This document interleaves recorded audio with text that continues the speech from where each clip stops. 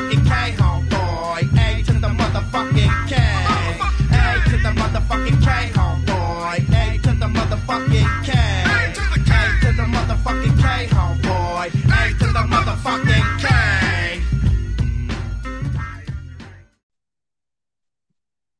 Hello and welcome to A2theK's WrestleTalk podcast, episode 3. Carl, do you want to tell everyone what we're going to be talking about this week? So we will finally cover off the Royal Rumble. We will be talking about the Super Showdown, Saudi Arabia show, and then we will make our WrestleMania predictions. Fantastic. So, obviously, we've spent a fair time about the Royal Rumble as a pay-per-view. We're finally at the point of talking about the Royal Rumble itself. Obviously, the biggest part of the pay-per-view. Now, I jotted some bits down, but starting out, it was quite an unusual Rumble. We had Brock coming in, and I made a note of this as we were looking at it. I mean, he came in first, obviously, and he was literally for quite a good bit of time, 13 eliminations to be precise, made by Brock. So there was a surprising amount of, not even really in a bad way, but downtime. I don't know what you made of that, Carl, but it was like someone would come in, he'd throw them out, and it was almost routine. It actually took a good few eliminations before there was a couple of people in the ring. I just thought it was absolutely mental. I remember watching it live going, okay, this is going to be interesting. The champion's starting it. Let's see how that goes. But yeah, I wasn't expecting it to go that way. I think at the time, you and me just kept looking at each other in complete shock. I think on reflection, having it been a while since we actually saw it, it was awesome. It was so different to kind of have a Rumble start that way. So yeah, it was just insane. No, I totally agree. It's one of them where, like you say, now you can digest it and you can say that was different, that was crazy, and it was a good result. But at the time, there was a few times when I was like, bloody hell, like are they actually going to have him just eliminate? Like, how far are we going to go with this? Because there could have been a point when you went, this is ridiculous. Well, I think as well, I don't like the names, like the level of people who he eliminated as well. So like I remember, like it started off with a couple. It seemed quite normal, I guess, that he would eliminate them. But then before you knew it, there was like big names coming down there. We kept looking at each other, just thinking, "Oh my god!" I was actually slightly nerdy with this, Carl, and I wrote down every entry purely because of how strange this Rumble was. And it's literally, for me anyway, you only get 3 entries before it gets a bit like, wow, that was a big name. First example being, and surprisingly, as you know, I predicted this, but Elias coming in number 2. Yeah. It made sense because it gave him time to do his bit, with his guitar and the like, and it didn't feel like, well, there's people fighting in the ring and we're concentrating on him. But again, you expect Brock to eliminate him. He's a big fella, but as far as status on the show and on the card, you expect Brock to eliminate him. Yeah, I don't think anyone thought Elias was winning. Exactly. And then Eric Rowan, again, he's another big fella, but he came in and came out as fast as he came in. He flew over. So it was a bit routine at that point. Brock eliminated Elias straight away, eliminated Eric Rowan straight away. Kind of set the tone, didn't it? Exactly. We had Robert Roode come out. So, again, I wasn't going to be entirely surprised that he got eliminated as quick as he did. No, he's not glorious anymore, is he? Exactly. But the next one is where I think you go, okay, this is surprising, because the next one was John Morrison. I was shocked by that, like he's only just come back, big return.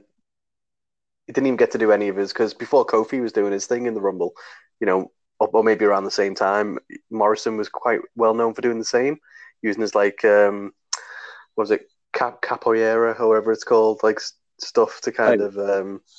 He's now the Prince of Parkour. I assume it all sort of blends together in his style, but it surprised me. I mean, I'm not sure where. I think it's become a little bit more obvious where they're going with John Morrison, but at the time he's come back. He's a big name. He's popular on the Indies, and they just eliminated him and eliminated him pretty damn quick as well. There was no messing around, like you say. He didn't really have time to do any moves or any sort of style to it, really. No, that was a shocking moment, I would say. Yeah.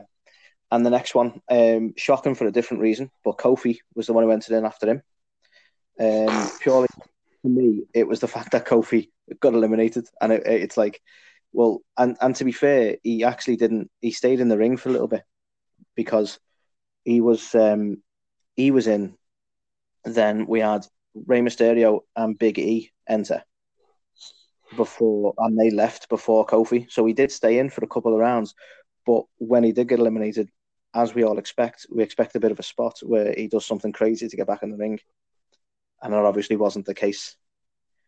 No. So again, that was another surprising one for me.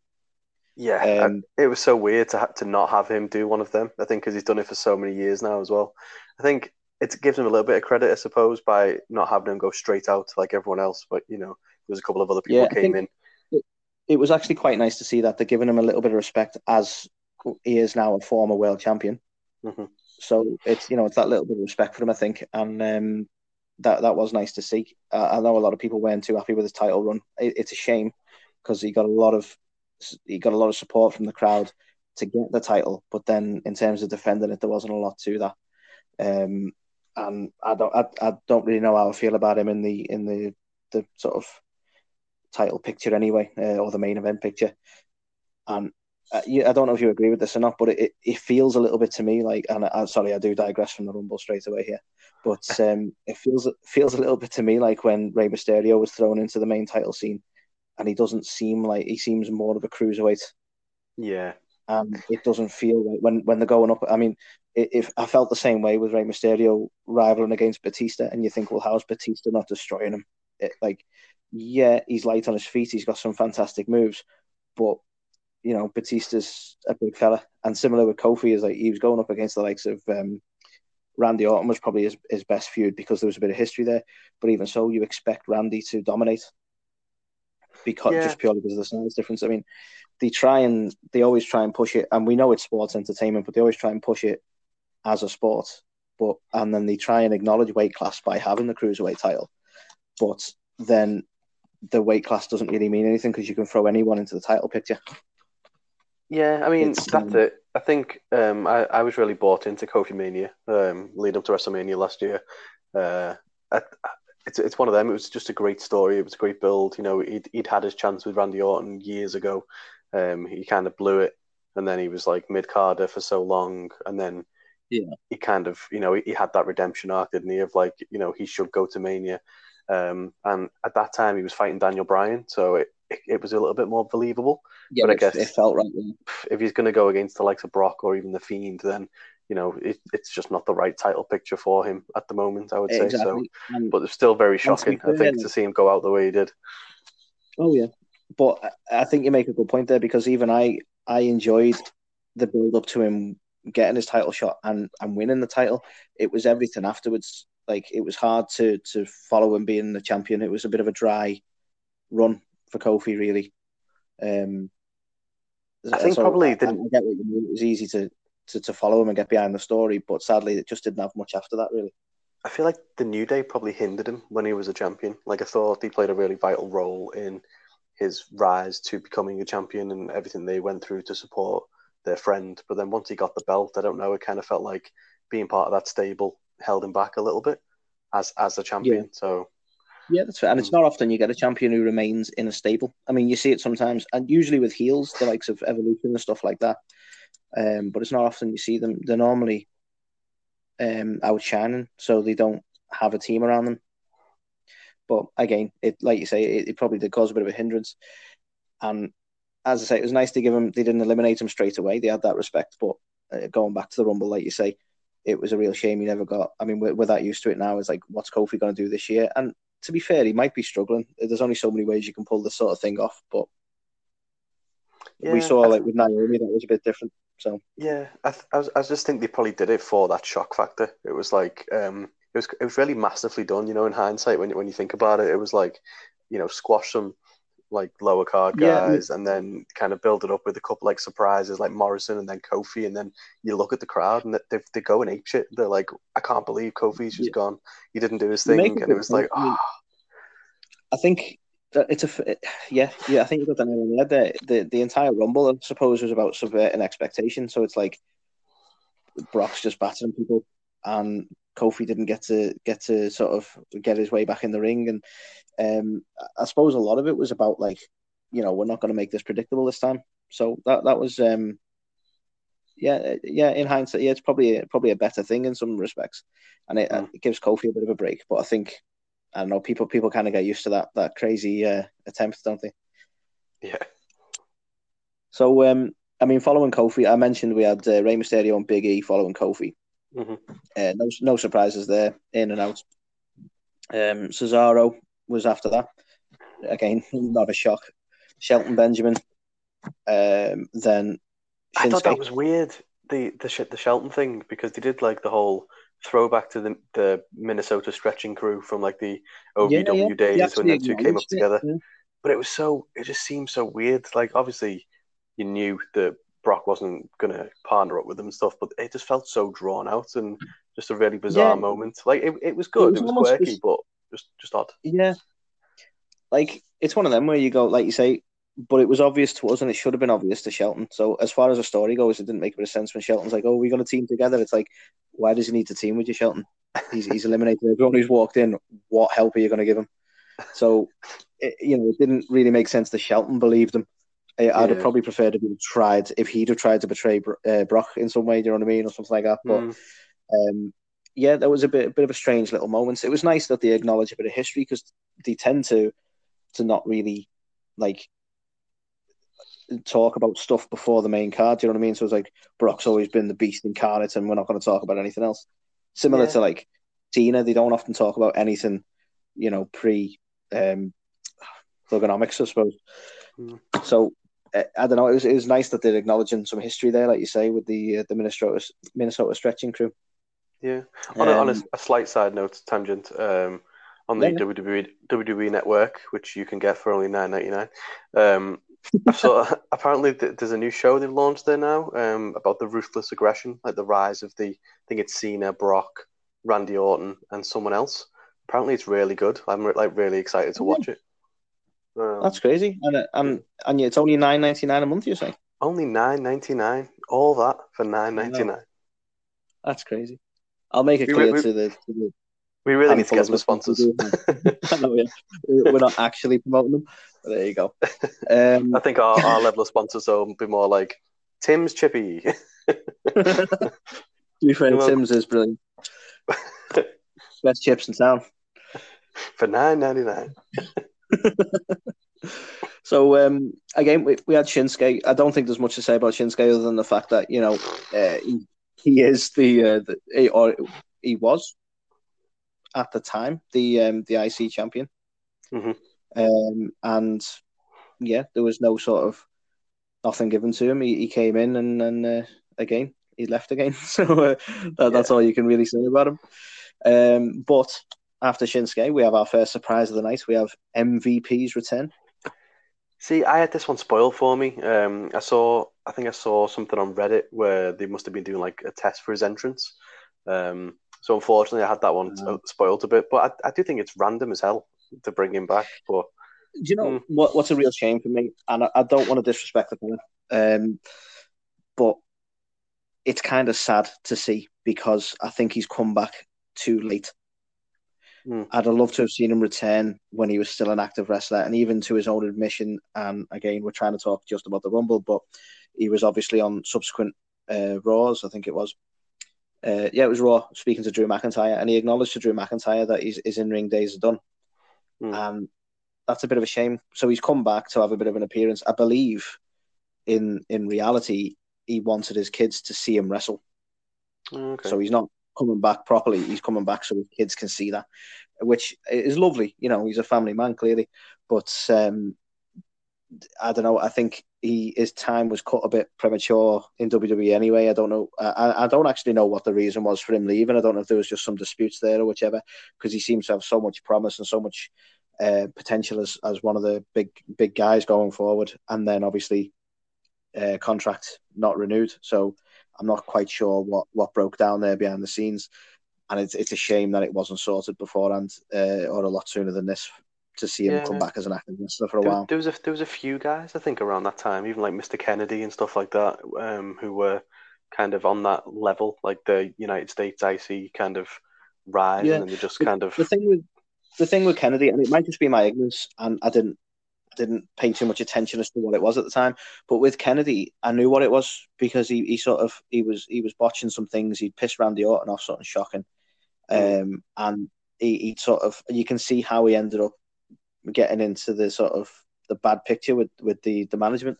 So that kind of made a bit of sense to me. But with MVP, it seemed a bit sudden for me. But again, maybe I just didn't pick up on the news or the politics at the time around why he left. I don't know.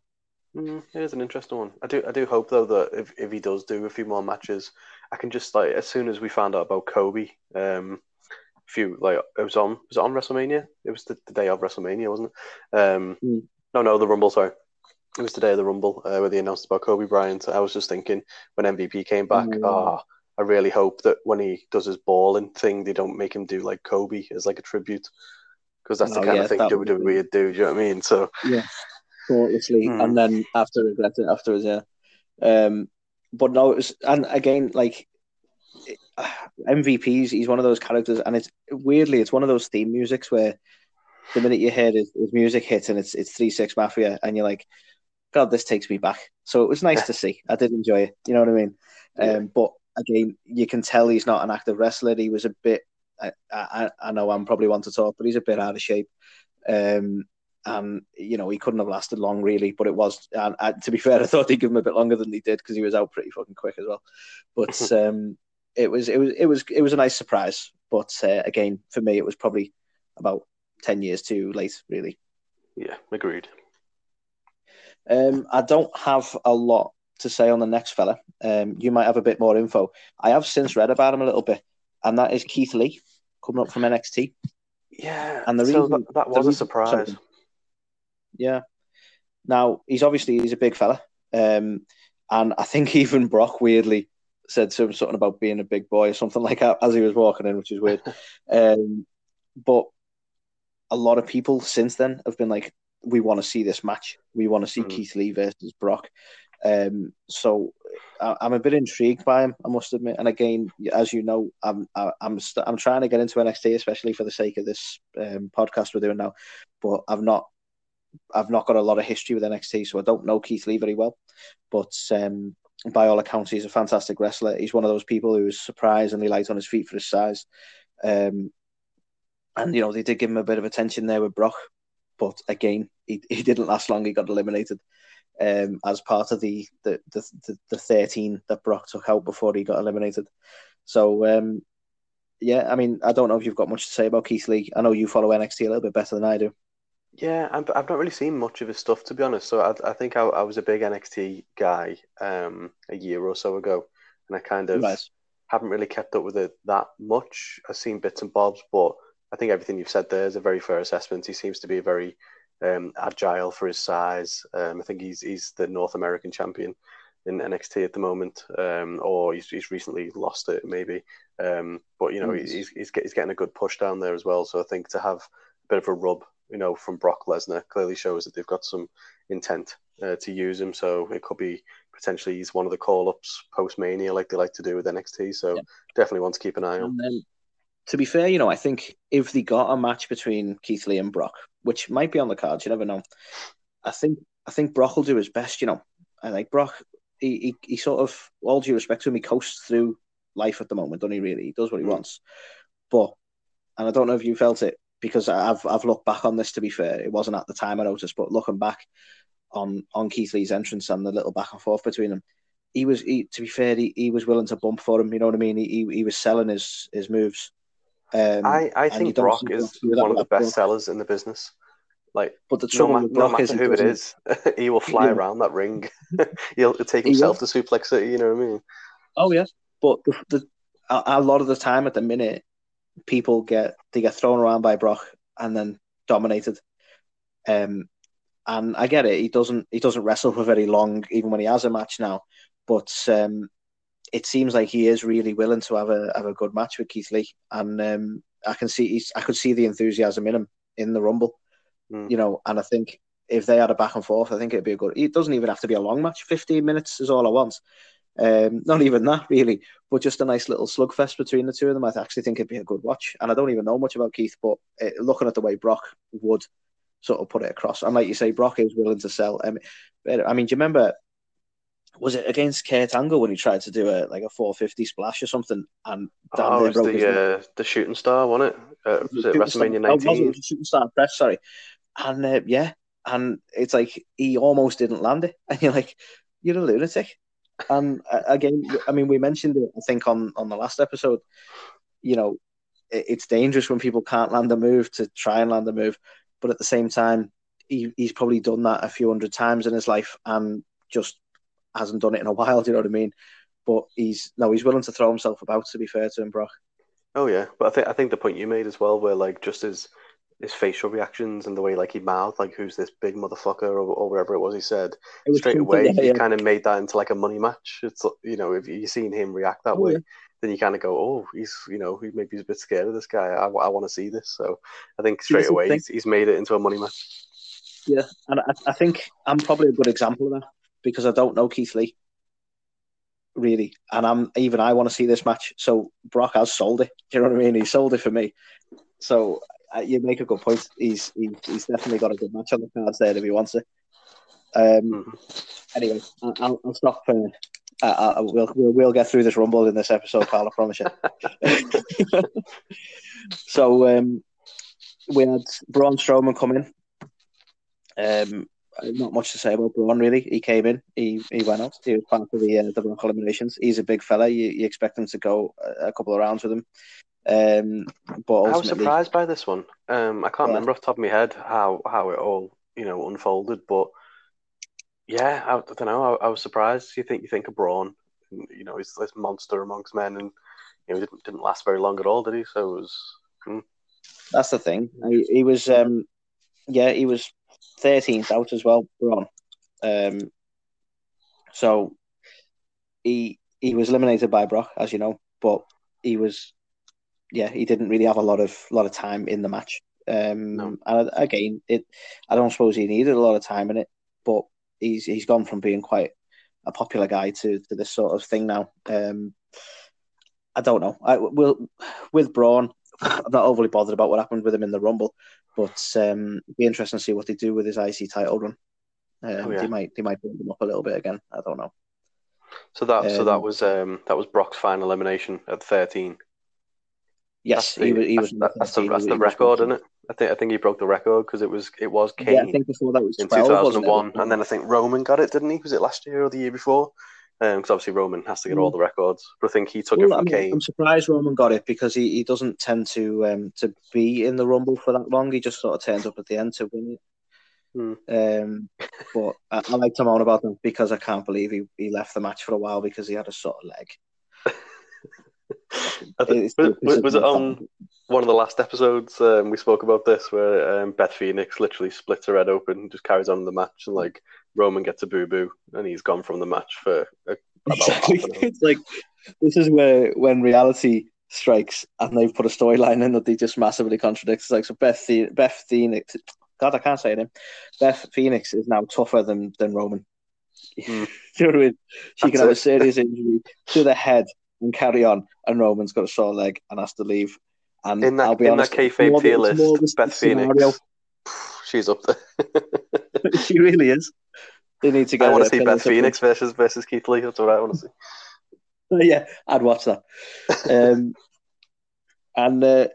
So I can't remember what we were on Braun. So after Braun, we had Ricochet. Mm-hmm. Did not eliminate anyone, as you can expect, and was ultimately eliminated by Drew McIntyre. Yeah. Now Drew came in. He was actually the next entry after Ricochet. There's no point beating around the bush on who won the Rumble. I think a lot of people have seen it at this point. Drew is obviously our winner. What? He's not just our winner. Sorry, Carl. Spoilers. He's not just our winner. He's the fella who eliminated Brock.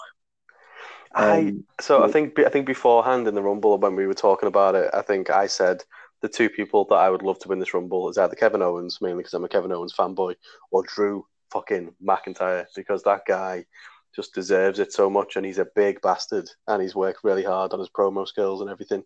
And I was not expecting. Not only did he win the Rumble, but he got like the double rub, because he could have just eliminated Brock, and that's the match made. Like straight away, Brock could just be like, "You've eliminated me.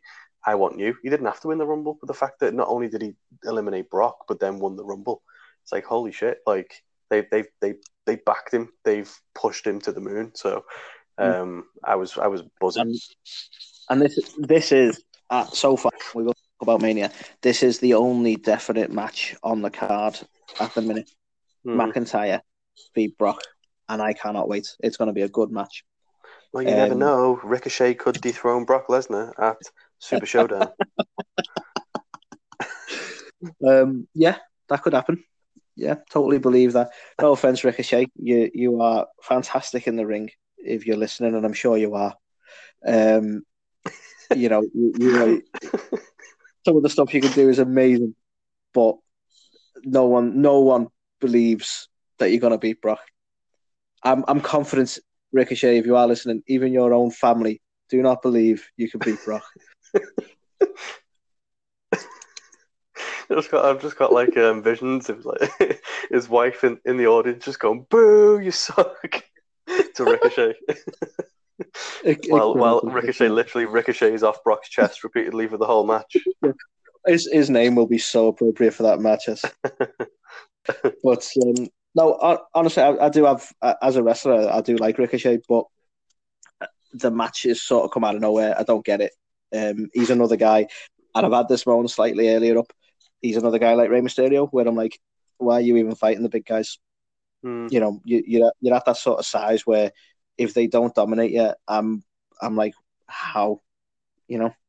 And I'm not saying the big guy was just tried to do like a little thing, didn't he? Sorry. They tried to do a little thing on, might have been Instagram or something, where he basically tried to take credit for the reason why Drew eliminated Brock, basically saying it was all because of him, kind of thing. So I don't know whether there was... Yeah. Okay. Yeah. I remember that. Yeah, I remember distinctly Ricochet being a pivotal part in Drew McIntyre Claymore kicking Brock. Yeah, I'm sure Ricochet was there under his legs or something. Yeah, that definitely wasn't. I'm sure he sold that in some way. I don't mean to disrespect him, but no, it's no one cares about that match with all due. Well, I say no one. I'm speaking for everyone now. I don't care about that match. And if it's not Drew versus Brock at WrestleMania, I'll be a bit pissed off. Oh yeah, me too. Definitely. It just seems, I don't know. It seems like a bit of a nonsensical one, doesn't it? I don't think anyone believes that the outcome will be anything but Brock winning. So, yeah, I mean, I like joking aside, Carl. It's beyond belief as well for me, because I don't, and I'm sure a lot of people feel this way. I wouldn't be happy if they take Brock out of the scene for WrestleMania. I want to see him versus Drew. Mm-hmm. So we're going into this with nobody really. And again, I'm speaking for everyone. I do apologize, but we're going into this with nobody wanting to see Ricochet win, purely down to the fact that we don't want to see Ricochet versus Drew. There's been no build up for that. No. We want to see him versus Brock. Yeah. But I mean, I've mentioned it in the past. I don't really think anything truly happens at these Super Showdowns. Nothing that they won't rectify. I will contradict myself in another episode over the tag titles, because I do think they're going to change hands, but we'll talk about that over Superstar Showdown. So obviously we had Drew come in after Ricochet. He eliminates Brock, eliminates Ricochet once he notices he's there. Then we had The Miz come in a similar fashion. Drew is now the Brock in this scenario. He eliminates The Miz. Now, Drew actually totaled 6 eliminations, if you're curious, Carl. Nowhere near the Brock numbers, but he was the next highest in terms of eliminations for this particular Rumble, which makes a bit of sense. So he's going to get a few eliminations going forward here. But we have AJ Styles in. Then, and again, not a lot to say about AJ at the minute. He's there. He's got the OC. It's all nice. Then we got Dolph Ziggler, who I don't know. Other than was this the only thing he did? Did he interfere with the Roman match? Yeah, I briefly. think he might have interfered with the Roman match. But he didn't really have a big show in this pay-per-view. But again, Dolph's another fella. He's really good at selling a bump. And sadly, he doesn't get much else from the writing room or from the angles in terms of a push or title run or anything to that degree. He's had a couple of shots, and I don't know what's made them fail. But I will still never get over. Good to have around. I will never get over the Raw after WrestleMania where he cashed in his Money in the Bank. He was with AJ and Big E, and that crowd, when his music played, he was the most over person on that roster. And then he's back to just being Dolph. It's crazy. That's the thing. He was phenomenally big at one point, and I think the trouble is he is almost, and you might disagree, but he's almost too good at selling a move. So, like, when Brock, as an example, if Brock come along and ragdolls him and he really sells that he's hurt from that, it's hard to believe that he's going to win. Do you know what I mean? And I think he might be a little too good at his craft. So he always ends up being on the losing side of it.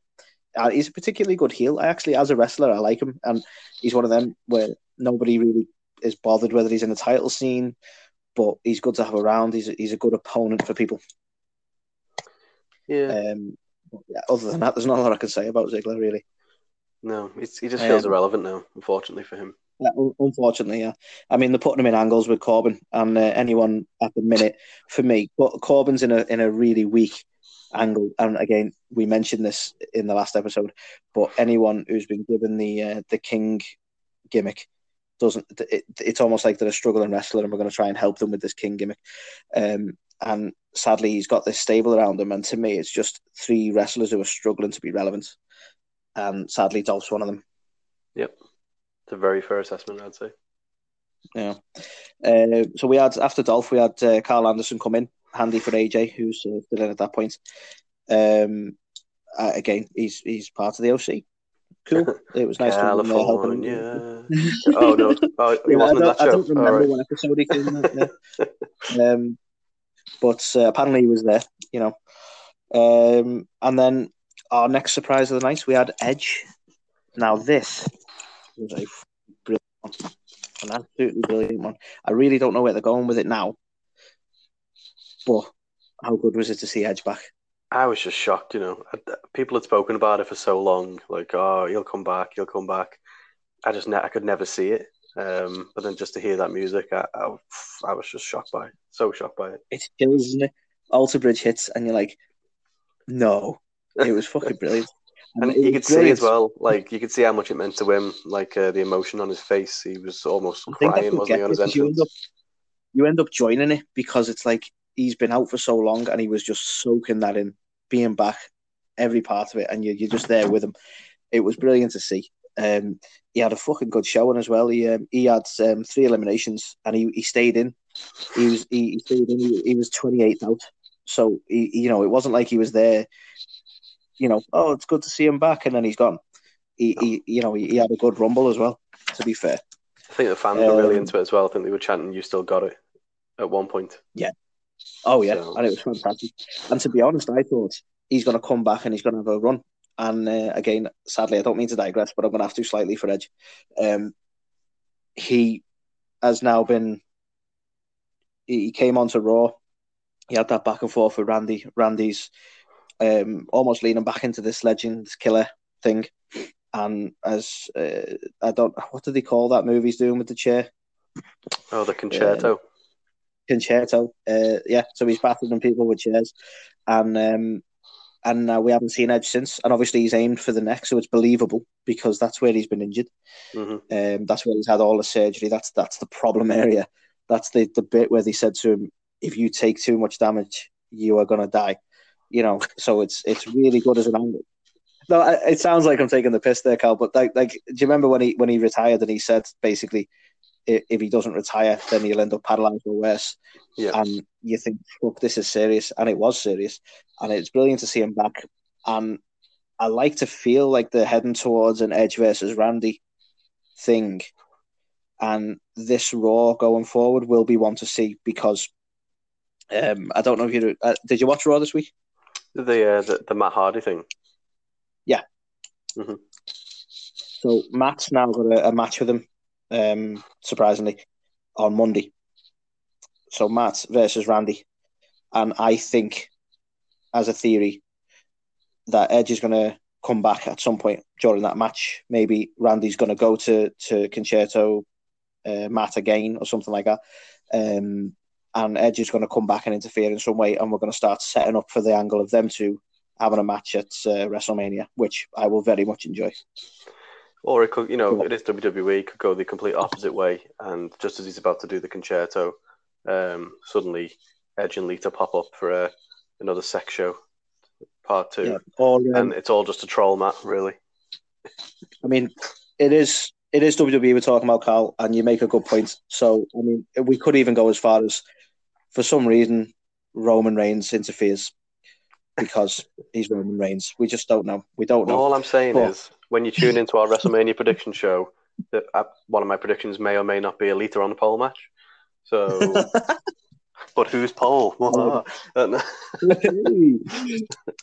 Which, to be honest, I don't want to talk too much about Raw, so we will save it for another episode. But it was strange to see Matt defend an Edge as well. But again, plenty of water gone under the bridge there by the looks of it. We will talk more in depth about that on another episode. Mm-hmm. Apologies for anyone who can hear paper turning. I have a notebook in front of me. So we had Corbin enter the Rumble. Surprisingly, he got an elimination. I honestly, because my note taking's fantastic, I didn't know who he eliminated, but he eliminated a person. I feel like it was a big one as well, It wasn't Edge, was it? Who eliminated Edge? I have actually wrote that down. Or it was did you say Reigns eliminated Edge? Right. Which I didn't mind. I didn't mind because in some respects it's like, Roman does a shit spear and he wants to get rid of the guy who doesn't. Well, so that makes a bit of sense. Roman's like, you do a better spear than me, I'm getting rid of you. Fair enough. So yeah, I don't mind Roman being the one who... Somebody had to eliminate him. He wasn't going to win, obviously. So I don't mind Roman being the one who eliminated Edge, and certainly preferred it over Corbin, because anything Corbin does at the minute, I do not like. Agreed. Just because he's an unlikable guy. Sorry, Corbin, if you're listening. And I'm sure of course he is. Him and Ricochet buckets of tears now. I'm sure, yeah. And then we had another person who, sadly, I can't talk too much about. We had Matt Riddle come in without any shoes. Oh, yeah. Yeah. I think, is that his gimmick? He doesn't wear shoes? Pretty much, yeah. That's it. Yeah. He says bro a lot, and he can't afford shoes. So I think, yeah, it's an interesting gimmick in terms of where it stacks up with, the best of them. Yeah.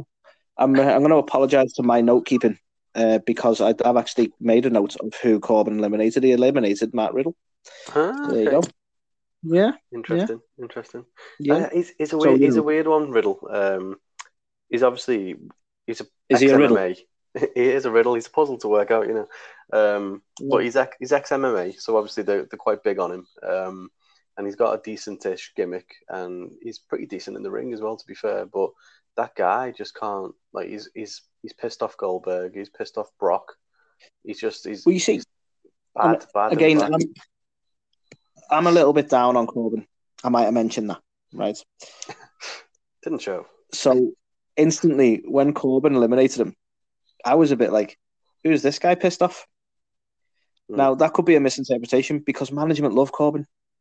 So maybe they thought it wasn't a bad thing. But to me, it does not help Matt Riddle as a wrestler to be eliminated by Corbin, who's quite unlikable at the moment. That's a very good point, to be fair. Yeah. But again, I don't know, maybe that's a delusion because I'm sure management like him, given the positions they've put him in the past. I'm sure they think Corbin's the dog's bollock. Is that a term? Is that a term we can use internationally, or is that just a British thing? Interesting. Let us know, guys. Dog's bollocks. So then we had the remaining member of the OC coming after Matt Riddle. We had Luke Gallows. Oh, I thought you meant Seth.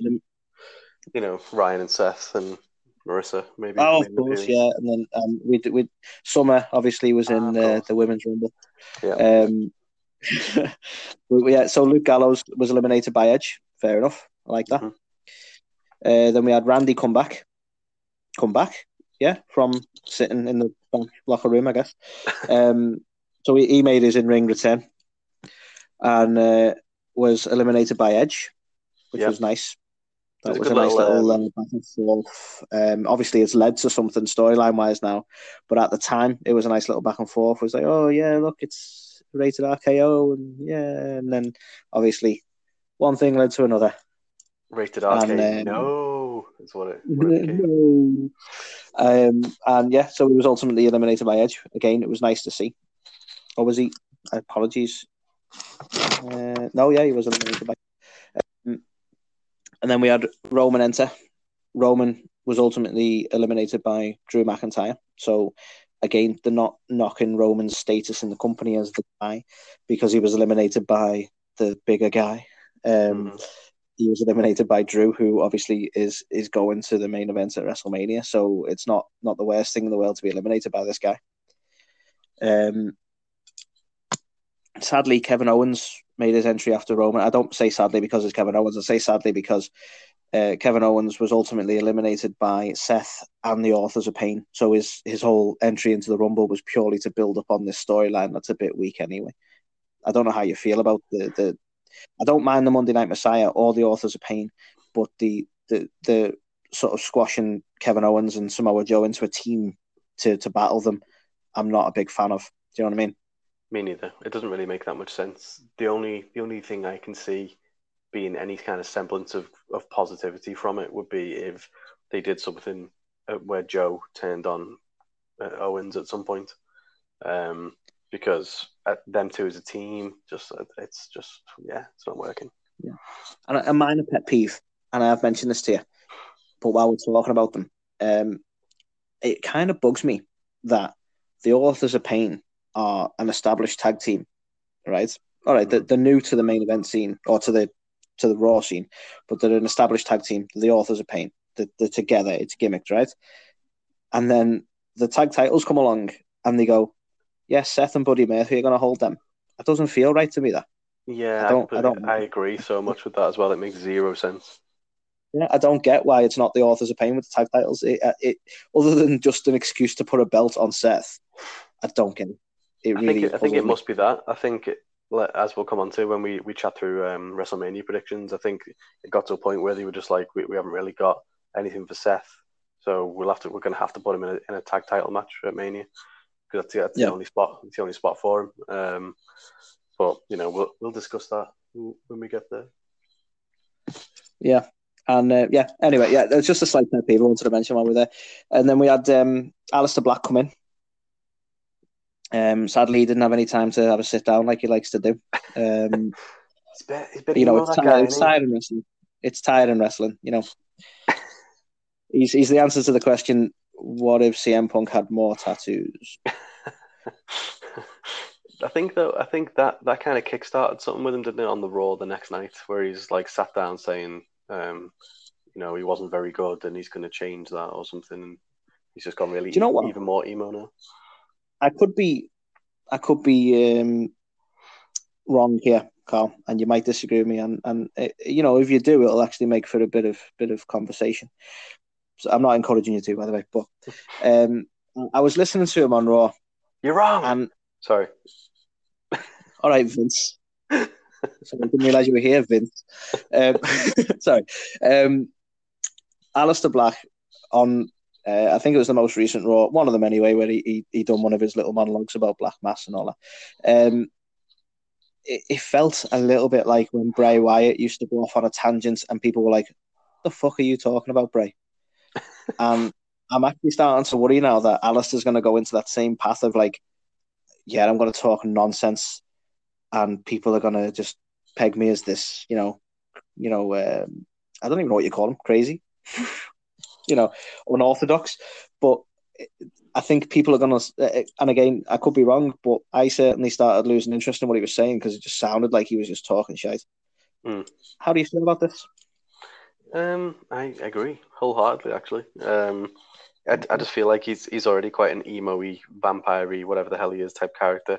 And then he's just got even more emo-y. He just starts spouting a load of crap and just seems all depressed. And it's just like... Yeah, and the trouble is, we've seen it happen with Bray.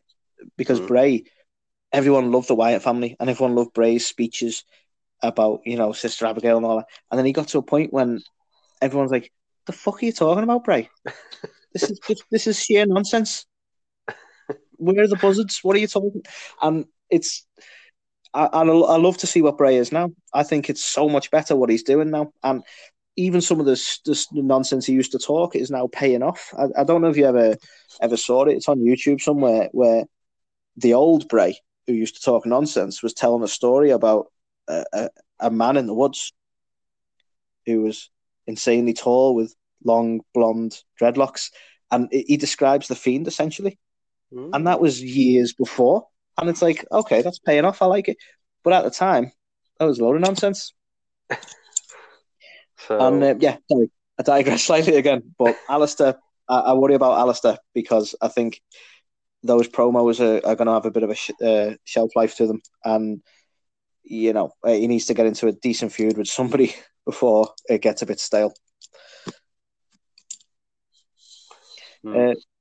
So then we had Samoa Joe come in after Alistair, eliminated by Seth. I made a note on this one. I put Seth and I didn't put Seth and the Authors of Pain. So presumably it was just Seth who did that one. Yeah. So that's interesting. And yeah, again, it's all just sadly he's coming to that sort of build that storyline up. And obviously, I've said it all a little bit wrong because I'm just listing people as they entered, not sort of as they were eliminated. But Seth was actually our last entry in terms of entrance into the Rumble. So he's come in and eliminated Samoa Joe. And Kevin Owens with the Authors of Pain, and then Samoa Joe, as it sort of happened chronologically. But he was actually the last one. Again, they've just kind of used the Rumble to set up that little, storyline, really, haven't they? They have, yeah. And again, it's not a bad thing to do, but the trouble for me again is just that the fit of Kevin Owens and Samoa Joe, and I like both of them as wrestlers, but it just doesn't make a lot of sense for them to be a team. But I do think they might get somewhere with the Monday Night Messiah. I think that self-involved, he obviously believes he is the savior, as it were. I think that gimmick is probably quite good, and building up a decent faction could be a good thing. But even so, I do worry about it because I'm not sure they're going about it the right way. It's going to be interesting to see how it plays out. I mean, he's got a nice little leather jacket now, so, Of course, yeah. And surprisingly, it kind of reminded me of Dean Ambrose's last few days because they gave him a nice leather jacket before he left as well. Great. AEW, we'll see you soon. So Seth was eliminated by Drew McIntyre, again, eliminated by the winner, by the big guy. So it's no disrespect to Seth in terms of who he was eliminated by. They obviously still want to put him up on the card and they still want to have him as one of the top guys. And it's no sort of great loss for him to be eliminated by Drew, who's obviously won it and is going on to fight Brock Lesnar. So that as terms of the Rumble, that's everyone who came in and sort of slight notes on what we thought. Is there anything else you want to say about the Rumble? I think the only other thing from me is Drew McIntyre, baby. Yes. I was just absolutely chedded to think when he won. I was just he's genuinely the best man to win. It's honestly, I look at who we've listed now. I'm not going to go through them again. I sincerely mean that. Don't stop listening. But look at who came in. He was the best man to win, and he's the most exciting one going forward to face Brock. It makes so much sense. It's nice to see, and you never know with WWE. It's always are they gonna do that? And luckily, yeah, they've gone right behind Drew. They've said, yeah, he's our guy. Fantastic, and yeah, brilliant to see. And I think I'm really looking forward to the match as well. Yeah, it's going to be a fantastic one. That's why I honestly, I'm not willing to believe that Ricochet is going to take Brock in anyway, because I don't want to see that. Oh no, that's what I meant. I'm really looking forward to Drew McIntyre versus Ricochet for the championship. Oh yeah, of course. I mean, that's one of them that'll go down in the ages. I'm sure it's Hall of Fame worthy, isn't it? Really, they're both both going to go down in the books for that match. That's clearly going to happen at Mania, because Brock's obviously not going to go to Mania, is he? But I think, right, Carl, in other news, we did it. We made it through the Rumble. We did it. We talked about the entire Rumble. It only took 3 hours. We need our own bloody pre-show. We do. Yeah. We took one Raw to talk about Royal Rumble. Wow. And I think everyone who's listening will find it was a lot more entertaining than a 3-hour Raw. So you're welcome. Yeah. Totally agree. So what we're going to do now, Carl, if you're cool with it, because obviously you listed what we're going to talk about today. We're going to take a quick break. Well, it will be quick for anyone listening, because it'll be almost instantaneous. A little less quick for us. But we'll take a quick break, and then we'll come back. We'll talk about the Superstar Showdown and our theories for Mania going forward. They should probably together take an hour. I've tried to predict these things before and I've been wrong. They should probably together take an hour. So bear with us, Ricochet. We will be back shortly.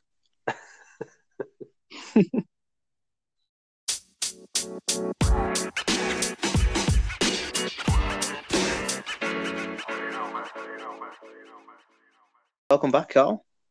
God, that was a hot minute. Yeah, it certainly was.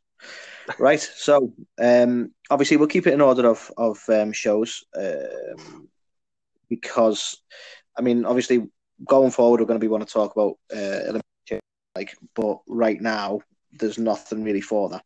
So as you mentioned at the very beginning, we'll discuss the Super Showdown, which I've now stopped calling Superstar Showdown, because it turns out that's not what it was called. There you go. And then we'll talk about Mania, obviously being we are on the road to WrestleMania, and we have some predictions for that. So have you seen much of what's been sort of listed for the card for Super Showdown so far, Carl? So I've seen bits and bobs. Obviously I saw the Goldberg Your Next promo thing with the Fiend, which was was interesting. I believe Roman Reigns and Corbin are fighting for the 3000th time. And obviously we I honestly, the problem with this is because they've added Super Showdown, it's not been part of the normal. I don't even know if they've dropped another pay-per-view, because they've been that up and down with pay-per-views over the years. I don't know if there used to be one in its place. I honestly don't know. Well, they used to have Fastlane, didn't they? There used to be something like Fastlane. That's true. They have Fastlane. So maybe they've dropped one for it, but this pay-per-view, and as I've mentioned previously, none of the Saudi pay-per-views like there's going to be anything significant happening,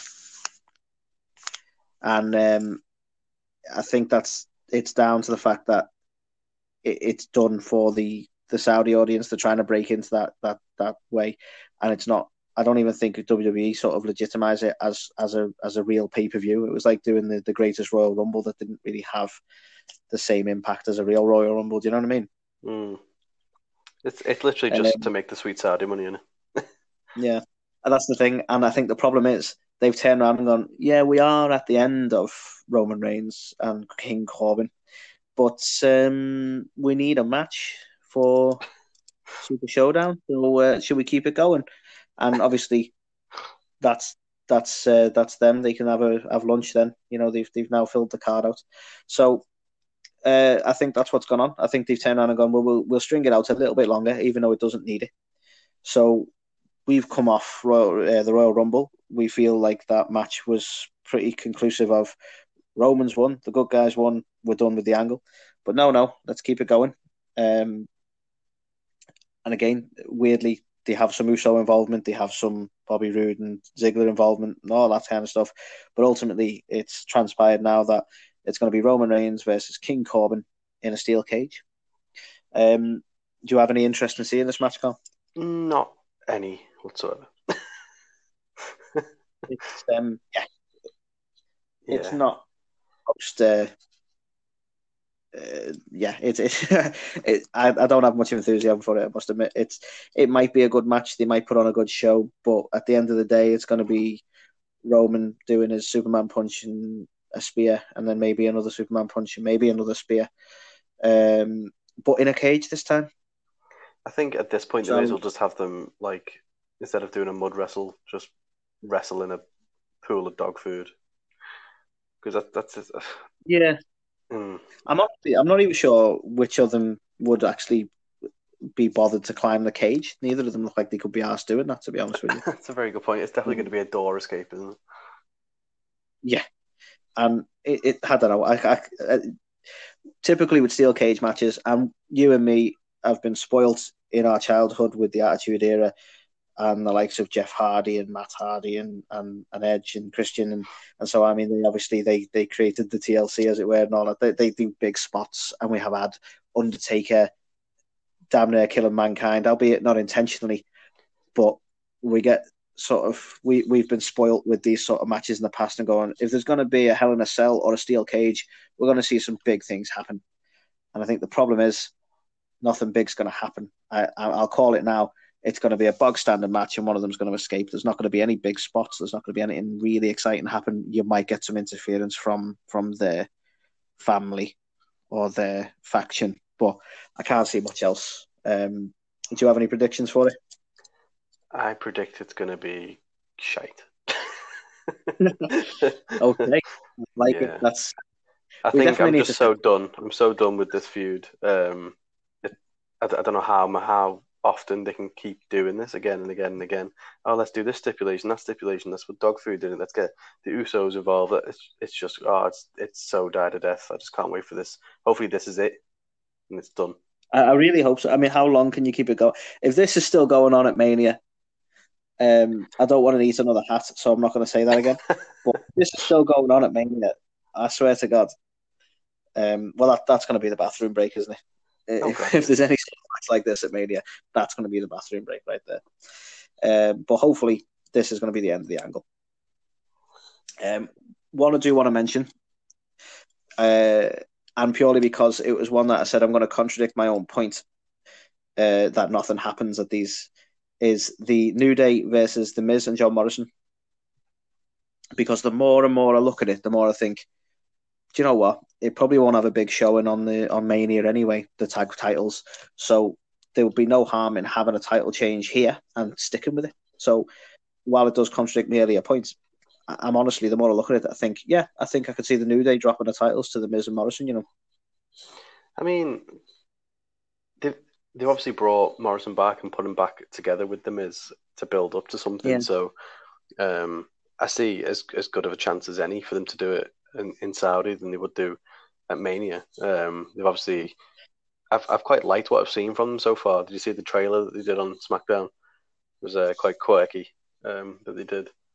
Yeah, it was good fun, wasn't it? To be fair, and it's nice to. They obviously have a good friendship between them, and it's nice to see the chemistry they've got. And I wouldn't mind them being the champs at all, even if they win a Super Showdown and it's some sort of rematch, maybe at Elimination Chamber or whichever. I don't think it's going to be Mania worthy, certainly as a main show. It might be a pre-show thing, but I don't think it'd be Mania worthy. But even if they'd done a rematch at one of the bigger pay-per-views, that's fine. But I don't see any harm in them dropping the titles to them at Super Showdown. It gives Super Showdown that thing of going, well, that's happened. Something's actually happened. You know, a title change. I've just had that oh shit moment. Then when you've just said that, I completely forgot that there's also Elimination Chamber. So, God, it's even more irrelevant to have this Super Showdown, isn't it? Because this is the road to WrestleMania, because it's just a Saudi show. Then Elimination Chamber is going to all change again.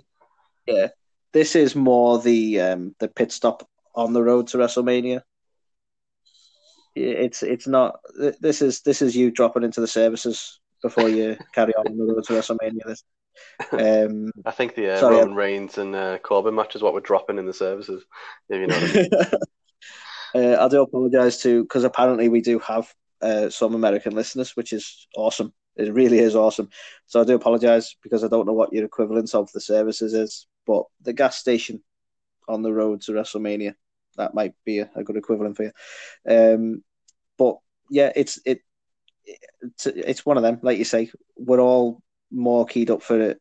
Elimination Chamber, which there's not a lot on the card for that yet, so we're probably not going to talk about that today because I'd sooner we have a bit more of an idea of what's going to happen there. Obviously, and call me crazy here, Carl, but I'm predicting that there's going to be an Elimination Chamber match. You're crazy. And if it does not happen, Carl, I'll eat my hat. We need to buy more hats for you. Honestly, I've got a stock of them. It's fine. But yeah, so we'll talk about Elimination Chamber in the future when the card's a bit more fleshed out. But yeah, I honestly think the tag titles are probably going to change, and I wouldn't mind seeing it. I honestly thought Morrison was going to have a singles run, but seeing what they're doing so far, I don't mind the whole tag team thing. And he has previously been with The Miz as a tag team, so it makes a bit of sense. It's always good seeing him in the ring. He's got some crazy moves, to be fair. He truly is the Prince of Parkour. He actually makes the look a bit shit compared, to be honest. And The Miz isn't a bad wrestler at all. He's certainly improved. It's fantastic seeing how much improvement he's made. The trouble with The Miz, I suppose, was that they put him in the ring way before he was ready. But it's been brilliant for us over the decades to see how much. 15 years he's been wrestling now, Carl. And crazy though. It's fantastic to see how good he's become. When you look at his earlier stuff, you go, "Yeah, you were pretty fucking shit," but he's really worked on it, and he is a good wrestler. He's definitely earned his way to becoming over, hasn't he? If you think of where he started off, if you remember his first one of his first things on WWE TV was that Diva Search where he was the host. He completely fluffed his lines. He forgot how people had to enter and stuff, and that was so bad. You wouldn't expect it from him now. He is really good. But again, sadly, I think John Morrison does outshine him. Not necessarily about John Morrison's. He's a great wrestler, but he's better in the ring and he's more charismatic. So it might not be the best thing for the Miz, although it's nice to see them in a tag team again. Yeah, I think they complement each other quite well because Morrison has obviously got superior wrestling ability, but the Miz from from a microphone perspective, even though Morrison stepped his game up a bit, I still think Miz has got it's just got it, hasn't he? He's a must see superstar. He is, to be fair. Yeah, so that's it for my thoughts on the tag titles. I do think it'd be nice to see that change. Another noted match for Super Showdown, obviously, was, and we mentioned it in our RumbleTalk, was Lesnar versus Ricochet. I think at this point people know our feelings on that.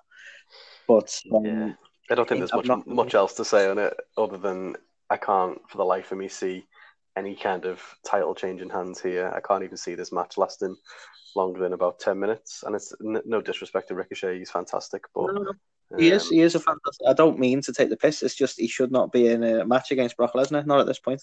No. But do you know what? I'll be even impressed if they actually give you a bit of a scare of thinking, "Fuck, he's going to do this."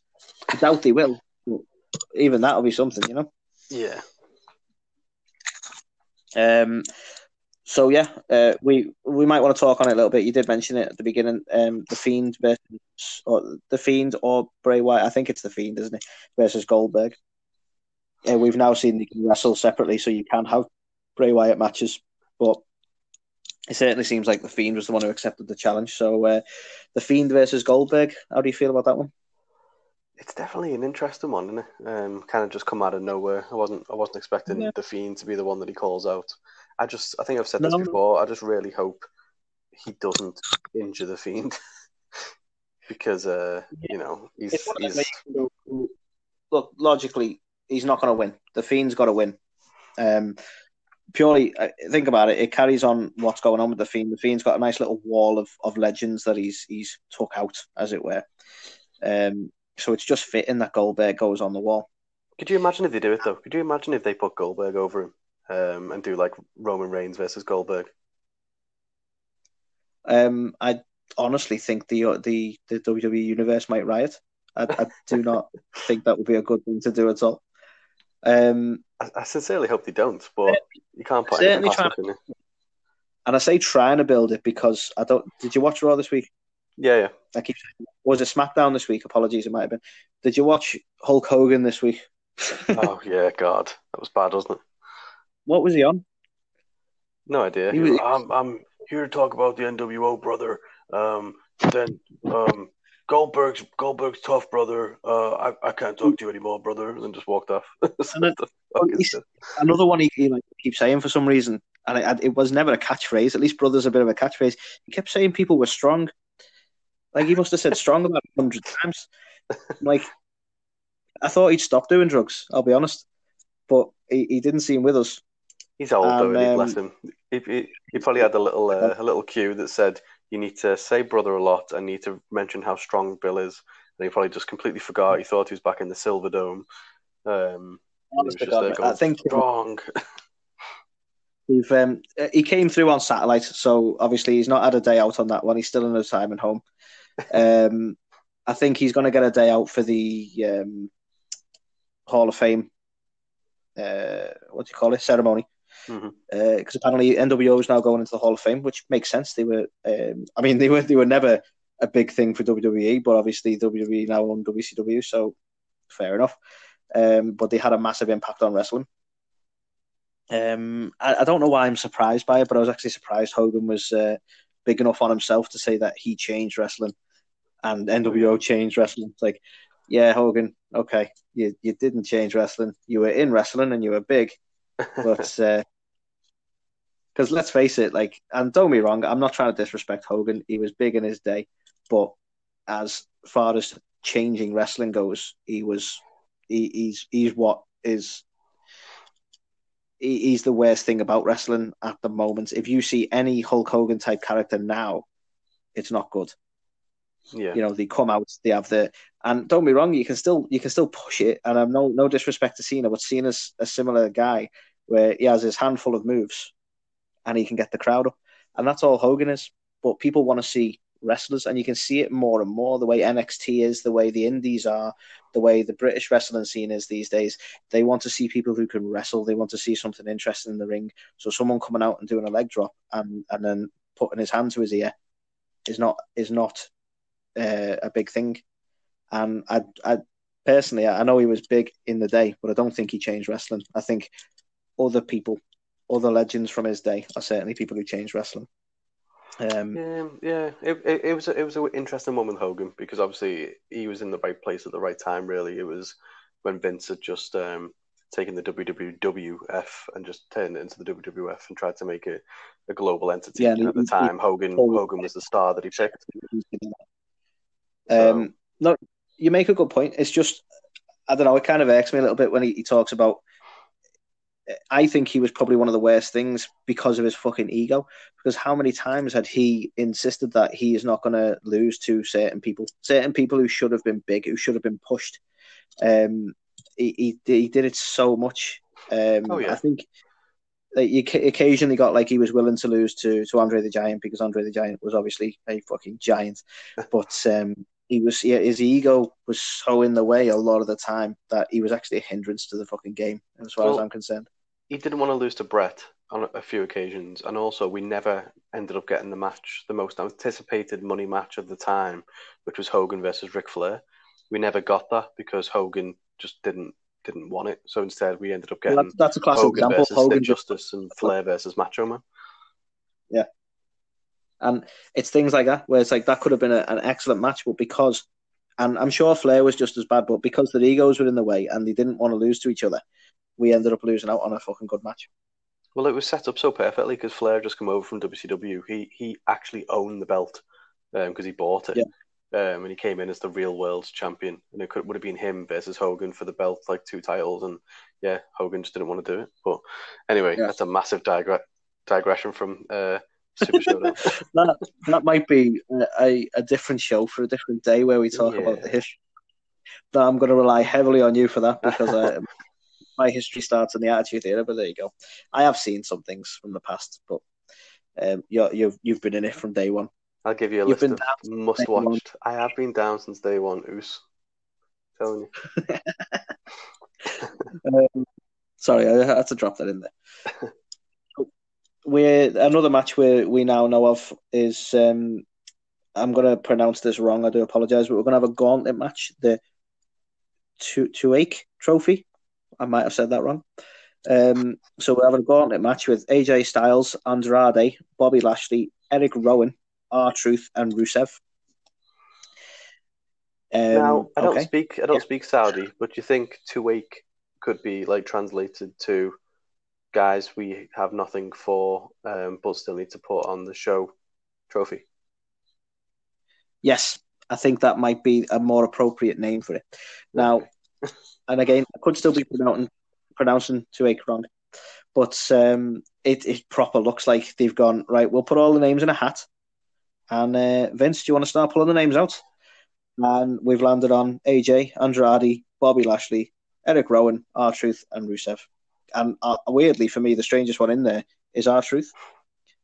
He's not been taken seriously in a long time. He's in with some real wrestlers. What's going on? I think they're always going to struggle when they do Saudi shows because quite a few people like refuse to do them, don't they? Like I don't think Kevin Owens does them. I don't think Daniel Bryan does them. There's a big principle on it, especially because of the way obviously there has been a movement on there. I believe. I mean, certainly one of the matches I'm going to mention shortly, there was a lot of issue over women's matches there, and I think a lot of people were out of principle not doing them. It's a fucker of a journey for them. Was it Saudi they were coming back from where they got stranded as well? Yeah, that was the most recent time, which they reckon might not have been an accident. Yeah. So even from a logistical point of view, even if you just say, well, that was delays, it's still a pain in the ass for them. There's a lot of politics involved there. I get why they're struggling for wrestlers on the cards, but I don't know. It's one of the matches. It's like, okay, it'd have been nice if this made a bit of sense. Presumably, they're predicting Andrade's going to be back off his suspension then. He's certainly listed in the card, so I imagine he's still suspended at the minute, isn't he? Oh, yeah. But and not to digress, because we will be talking about Raw and the like in the future. But it's been nice that he's been gone because it's not his cousin, is it? It's Humberto's cousin, apparently. Mm-hmm. Is it Angel Garza? Is that her name? I don't know, but. Needless to say, he seems to be a good wrestler. The last couple of times I've seen him, I've got into the fact that he's playing a good heel, and he's got that sort of arrogant swagger about him, and he seems to be a good wrestler in the ring. And it's nice to push a slightly more unknown talent. So maybe his absence has been good for other people anyway. Well, yeah, it's one of them. It's a wellness violation, wasn't it? It's not. Yeah. So I think he got 30 days, and so they've had to just kind of clutch at straws to do something around the whole Humberto thing that they threw out for so long. So, but fair play to the guy. That Angel Garza, he's come in, he's done a really good job. So, fair play. Yeah, I'm enjoying it so far, I must admit. I don't know how he's going to fit back into the picture, Andrade. Now he's come off the wellness violation, actually. But maybe they won't include him. Maybe they just keep the Humberto Angel thing going, which I wouldn't mind. It's a good match. It'll be a good opener for Elimination Chamber, maybe. Or even Mania, to be honest, I wouldn't mind too much. Mm-hmm. But so we have that gauntlet match. I don't particularly I'm not leaning towards anyone who should win. I mean, I'll always have that bias. I'm looking at it and going, well, AJ's the best wrestler in there, so let's have AJ win. But it's not necessarily going to be the case. No. We have Bobby Lashley in there, so I don't know what Lana's going to be doing. It's almost like trying to touch onto that feud because Rusev's in the match as well. So they're probably going to back and forth a little bit. Yeah. Yeah. I mean, that's such a weird storyline anyway. Yeah. Yeah, and then we have the only other match they've listed so far, and I'm sure there will be more because there's only 6 on the card at the moment, was Bayley versus... it's actually going to be the winner of next week's SmackDown match of Carmella versus Naomi. I saw that on SmackDown. Yeah. So we did... I was slightly right. I was not well informed last time we spoke about this. I had an inkling that there was something said about Carmella in a match, and she did have a match, but it was on SmackDown. and obviously we now have this Carmella versus Naomi to determine who gets to challenge Bayley. So I'm not particularly thrilled with either of them. I'm not overly invested in Bayley as a heel, as you know. Carmella doesn't feel like a strong enough wrestler in terms of a women's title match. So I've probably got to give it to Naomi. It might be a decent match to see. She certainly can sort of move around in the ring. Yeah, definitely. I think for me, it's one of them nothing matches, because I don't think either of those are going to be the one who takes her on at WrestleMania. But I think if anyone's going to win, then you've got to give it to Naomi. She just come back, good showing in the Rumble. Kind of, done a bit of a slight gimmick tweak as well. She's got a big massive afro now, and some like Daft Punk helmet. So she wears that helmet. That was a bit weird, but. Yeah, and it might be a push for Naomi. I'm not saying she has to win, and she probably won't, because I can't see them doing too many title changes here. But it could be a nice sort of return match, really, for her. But we'll see what happens between Carmella and Naomi. It might not do Naomi any good to lose to Carmella on SmackDown, to be honest. So no. You've got to That's a very good point, actually. Yeah. It's a puzzle for me, though, and they sort of almost point it out here, because I'm watching SmackDown, and then one of my favourite women's wrestlers is there doing a moment of bliss. So, no names needed. Nikki Cross, yeah? Yeah, Nikki Cross, yeah. So we've got Alexa there. We know that she's fantastic on the mic, either as a face or a heel. I do prefer her as a heel. I think she plays that really well. And she's great in the ring, and then she's doing a moment of bliss, and then moving into the background while they have this feud between Bayley, Carmella, and Naomi. And I don't get it. I don't like. Is Alexa back properly? She's done a couple of matches, but she's certainly not wrestling regularly. Is she still kind of out? I really don't know what's going on with her at the minute. No, it is a strange one. I think I've got the answer to it. So I don't know whether you want to move on to the WrestleMania predictions. Yeah, can do. Unless you've got anything else to say about Super Saudi A2theK Trophy Showdown. Yeah, it's going to be shit. That's my last note. I don't really have a good relationship with these Saudi events. I don't really rate them. I never really bothered with the Greatest Royal Rumble. I don't really bother with Crown Jewel, and I'm probably going to keep an eye on this. And funnily enough, purely for the sake of being able to talk about it with you on a podcast. Yeah. So it's weird as well. It's on a Thursday. What the hell? It's on a Thursday at like 6 p.m. UK time. So God knows what time it's on in the States. That's really weird. Yeah. Very weird. Yeah, I don't know. I don't know if that's a Saudi thing again. That's like the best day to put them on there, maybe. Because obviously we stick to American time. Any time I watch SmackDown or Raw live, it's at 2 a.m. So I'm used to weird timings, but that's even odd. Like the day itself's kind of strange, isn't it, on a Thursday? Just before we move into the predictions or what our discussion on Mania, I will mention, because it'll be stuff we talk about in the future. After Super Showdown, we've got Elimination Chamber, which again, there's nothing on the cards for that just yet, because they want to get Super Showdown out of the way. And then we'll have NXT TakeOver.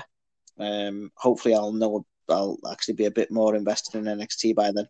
Is that on tonight? TakeOver. It's on April the 4th, Tampa Bay TakeOver. There might be. I think there's one tonight. I think there's a Portland one. Oh, right, okay. Yeah, the Tampa Bay TakeOver is technically the last pay-per-view before Mania, although it's an NXT TakeOver, so it's, obviously not a pay-per-view as the main show goes, which is not. Mm-hmm. It's a bit disrespectful now to NXT, because they are part of the main scene now, aren't they? They've got their own show. They could be one of the big three. They certainly would Survivor Series. They legitimize them of saying, like, they're a show in their own right. Do you know what I mean? So to offer them that respect, we have that pay-per-view before Mania as well. And there could be some impactful things, because obviously there's going to be Charlotte is one of the things we'll talk about. We'll move on to Mania discussion before we go into all that. But again, it's worth talking about Takeover at some point as well. So we'll discuss them in future episodes. Sounds good. Awesome. So moving on to Mania. So matches so far, the only one that we know for sure is Brock versus Drew. And I say no for sure. Obviously, barring some really surprise results between Ricochet and Brock, we know that Drew is challenging for that title. We know that much. So as far as predictions go, so do you have anything you want to call for this? Yeah, so I don't know how you want to do it, but I had a look over the past few WrestleManias. So from WrestleMania 30, there was only 8 matches on the card in total. Stark difference to last year's, isn't it? Last year's 16 on the card last year, Carl. 16 last year, so it's literally doubled in the space of 5 years. So crazy. I basically tried to think of everything that's going on, and I've got a match count of 17. So I think they're going to up it again, which they have tended to do. They went from 12 at 32 to 13 at 33, 14 at 34, and then 16 last year, and I think it's going to be 17 total this time. So it's not unrealistic for that. No. So in terms of you are a lot more prepared for this than I am. So are you happy to sort of run through what you're thinking is going to be the card then, or what your best prediction for the card? Yeah. So I think for the pre-show, I think there's going to be around about 4 matches on there. So there was 4 last year. I don't think they'll put 5 on. So I'm sticking with 4 for the pre-show. So obviously you've got the Andre Battle Royal. Yeah, that'll have to happen, won't it? Yeah. That's obviously a tradition. Happens every year. So I don't actually know. Based on who I've got, in the plans for these predictions, I don't actually know who's going to be left to take part in this Battle Royal, if I'm perfectly honest. Because I feel like they're going to want to get all the kind of top stars on as much as possible. So I think you might likely see a few NXT call up and stuff. But my kind of bold prediction for this one, I think, even though it's on the pre-show, I reckon this is where we're going to see. I've got down Eric Rowan. Okay. And I think this is where we're going to see what's inside that cage. Okay. Do you have any predictions for what's inside the cage? I do, but it's a very stupid prediction. But I just think this is the kind of thing. So it wouldn't surprise me if it was like another gobbledygooker. So I don't know if you were watching at the time, but do you know the story of the gobbledygooker with the big egg? And I don't really know the story. Right, I'm aware of the gobbledygooker, but I wouldn't really be able to talk story wise. So there's basically this big egg. They kept checking in on it like every week on Raw, kind of saying, "What's in this egg? What's in this egg?" And it hatched, and it was basically this giant chicken guy called the gobbledygooker, and that was one of the gimmicks, like to make him a legitimate wrestler. Yeah, that certainly legitimized it. So I can see them doing something really like comedic like that, you know what I mean? So something stupid like a gobbledygook, or even like, like remember Mae Young's gave birth to a hand. Something stupid like that. Carl. I think I've got it. Do you want a wildie from me? I do. I think in that cage is Hornswoggle. I think he's going to return. That would be amazing. I read it. I want that to happen more than the gobbledygooker. I think it's going to be a shock return from Hornswoggle. That's my prediction. Okay, you heard it here first, folks. So, yeah, very, very interesting one. But I think, obviously, the Memorial Battle Royal happens every year. It's usually relegated to the pre-show just as the method to get as many people on the card as possible. So, we had Mojo Rawley win it recently. Was it last year, the year before? They had like a celebrity involvement by like I think it might have been last year. Yeah, I mean, the trouble... I do like the Andre Battle Royal. But looking at it, didn't Corbin win it one year as well? Yeah, I think so. It doesn't seem to do much for them. It's similar to the King of the Ring, where you go, yeah, you've got that you can say you've done it, but is it actually doing much for you as a wrestler? Like, what's Mojo done? I say what's Mojo done? I think he was the 24/7 champion a week ago. Not that that's a big thing, but there you go.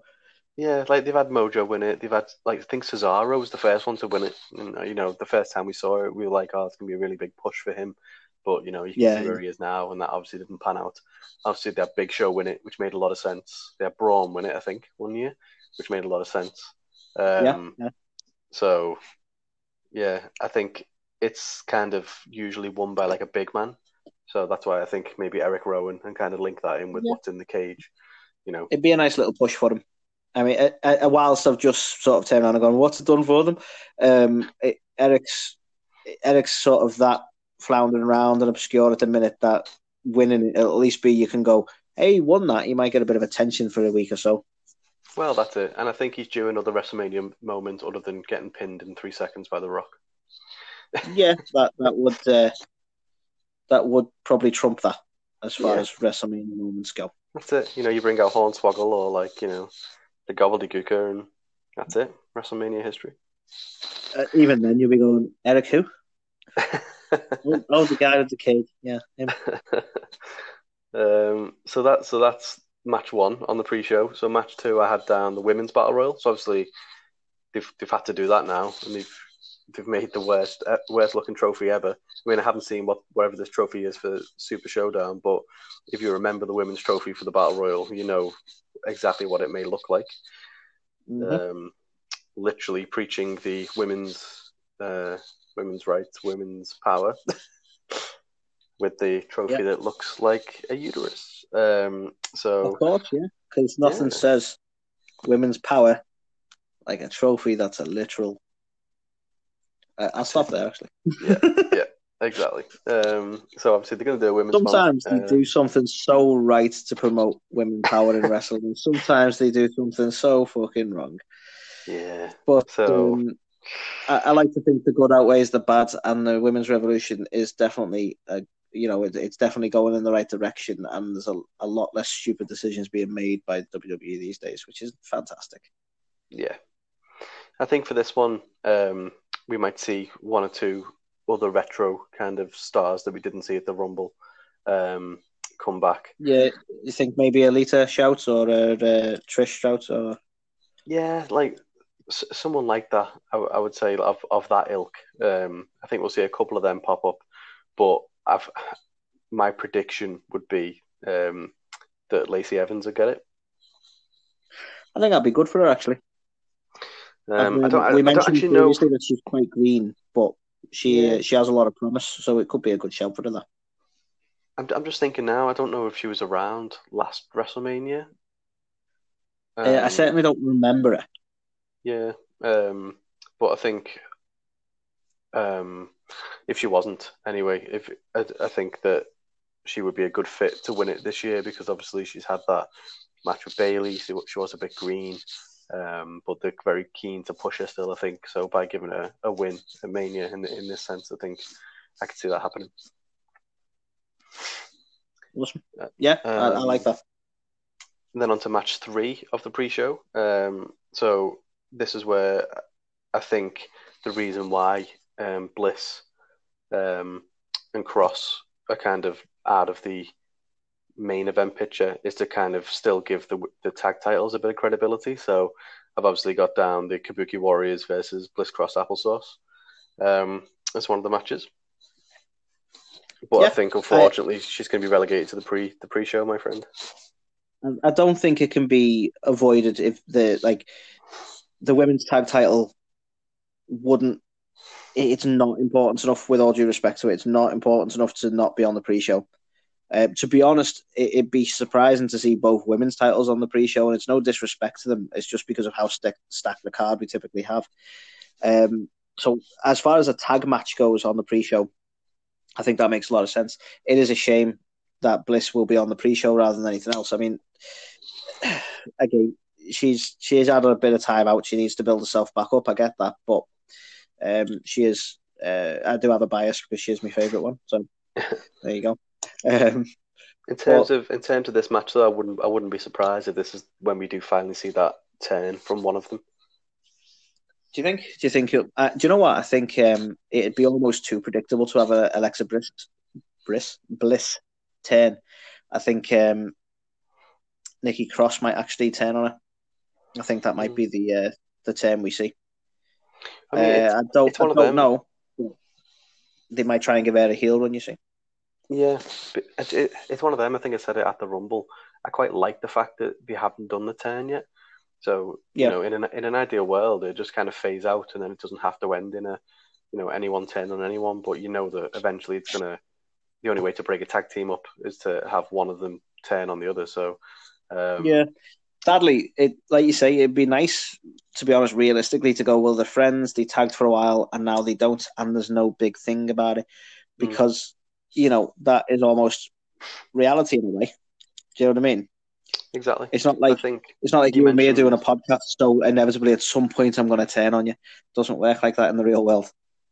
That's exactly what someone who would turn on someone would say, Anthony. That's exactly who, yeah. But no, do you know what I mean? So in some respects, it's almost realistic to go, well, all right, the mates, they're tagging for a while. One of them's gone on to do a solo thing in some way, so they're no longer a tag team. They don't necessarily have to do a turn every time, but typically with WWE, I think you're quite right in saying it's inevitable, and you might see it in this match. Although I do think it'd be, I don't know what I'd prefer. Actually, I'm really torn on that as to whether it'd help the titles to be kept by the Kabuki Warriors and it builds them up as a strong tag team, and the titles are something to be sought after because it's going to be difficult to get them off them, or whether it'd be nice to see it change over and for it to move shows and see how well it does on SmackDown. I honestly, I'm a bit torn.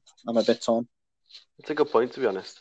As for the tag titles, because there's only one set, are they on both? Are they meant to be on both shows? Like, is that the rule? If they were actually thought about, I don't think they've given it much thought, because annoyingly, you don't see the Kabuki Warriors turn up on SmackDown to defend the title. So it's almost as if like it's only pay-per-views you can have a go. I don't know how they're working it. It's because I know that Alexa Bliss had the titles. I don't know if she was a SmackDown member at that point, so I don't know how it's moved over to Raw. I don't know whether they were on Raw anyway, and then Alexa lost them and then moved over in the draft pick. I really don't know, but you don't see that cross. I think that's the best thing to do with them, because the women's division isn't big enough to have them only on one show.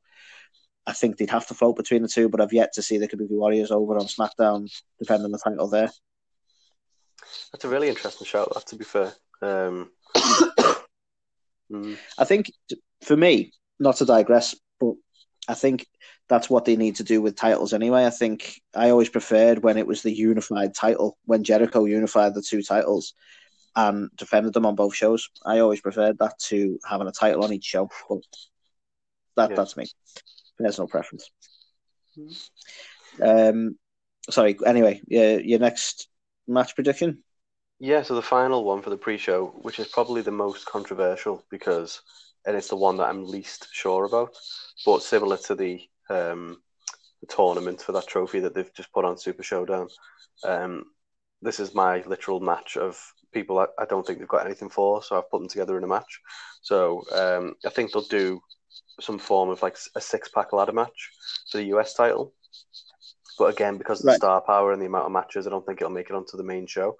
So I can see this kind of headline in the pre-show. But I've got Andrade versus Ray versus Aleister Black versus Ricochet versus Lashley versus Rusev.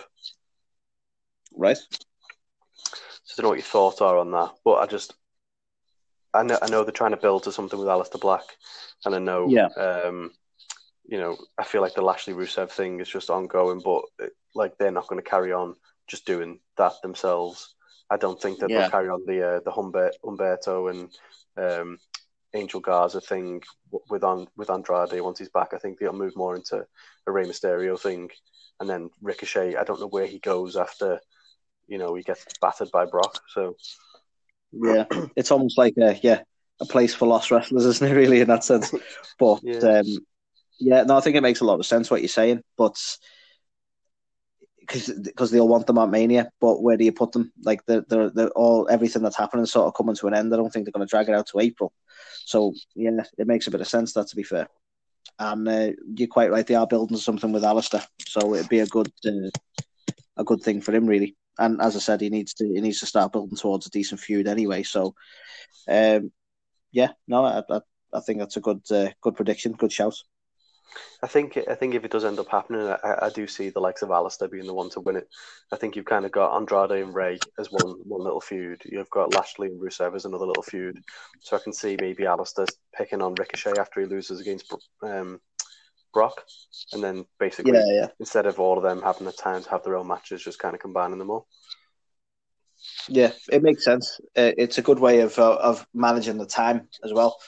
But like you say, I think Alistair would be in that prediction. I think Alistair would be the logical shout as well. Sweet. But yeah. So so we're moving on to the main card now, yeah. Yeah. So on the main card, so I've got obviously the SmackDown tag titles. So if your prediction comes true and Miz and Morrison win them, then they would be defending against the New Day, the Usos, and Dolphin Rude. Oh right, I like it. So they're gonna have like how many matches? How many people with it? Do you think they'll throw another in there, or do you think it'll just be the three? I don't know who else they'd throw in, unless they throw in what's his face, Otis and the other dude. Yeah, it make a bit of sense for Otis because it looks like they're pushing towards him against Ziggler anyway. Because I'm thinking they might want a bit of a fatal four-way, but on a tag sense is all. But I do think it's a good shout for like multiple tag teams over the titles. That'd be worth a watch. That. Yeah, I think so. I think there is 4 teams in there, but I don't know whether they're the right teams. So you've got New Day, Miz and Morrison, Usos, and then Dolphin Rude. Do you know what? I do apologise. I overlooked Usos. Yeah, I picked up on the. I mean, let's be honest. A lot of people do that, but yeah, when you first said them, I didn't pick up on the Usos. I do apologise for that. But I think you made a very good point there, though, about what they're building up to with Dolph. Heavy machinery in there. Yeah, I think I would as well. Yeah, but yeah, I mean, sadly, I say sadly, only because I've just decided Heavy Machinery would be a good show. But the Usos, I think, will probably be an inevitable one to be in that scene. So I could very much see them certainly being in the title scene, whether it's in that capacity exactly, but I could see them being in the title shot. Whether they just sack the New Day off and go, "We've lost now," so because they don't really need to be in that picture. They've lost the title, other than going it's a rematch. They don't really need to be in the picture for the title or for the tag titles. I just think there's nowhere else for them. That's kind of the problem for them at the minute, isn't it? Is if they're not in the tag scene, they've got nowhere to go. Well, they were kind of. He's going to get nothing. They were kind of heading that way anyway, weren't they? Because like they were hosting. They hosted WrestleMania, didn't they? And it's like, well, that it's because they're good on the mic and they're a good team. But what do you do with them other than constantly winning tag titles? But I think they need a break from it as well. So maybe have them do some gimmicky spots, some promos and stuff, but don't really have them doing much else at the minute. I don't know. They're down one Xavier, and I'm starting to think Xavier might get a solo push when he comes back, To be honest, he's hardly done anything, has he? Like even whenever they win the tag titles and stuff, he's not really the one who wrestles the matches. He's just kind of the guy who plays the trumpet outside. Yeah, but he was working on his in-ring ability, and absence makes the heart grow fonder. And I think the crowd will love seeing him back, and I think might propel him into a bit of a solo run, I mean, I'd be up for seeing it, to be fair. Yeah. I'm pulling away from Mania a little bit there. Apologies. No, it's good. But yeah, so that was my tag title match because I didn't really know where else the rest of them would go. Now I've got 2 interesting matches because I think they could go either way. So I'm interested to see which ones you would prefer.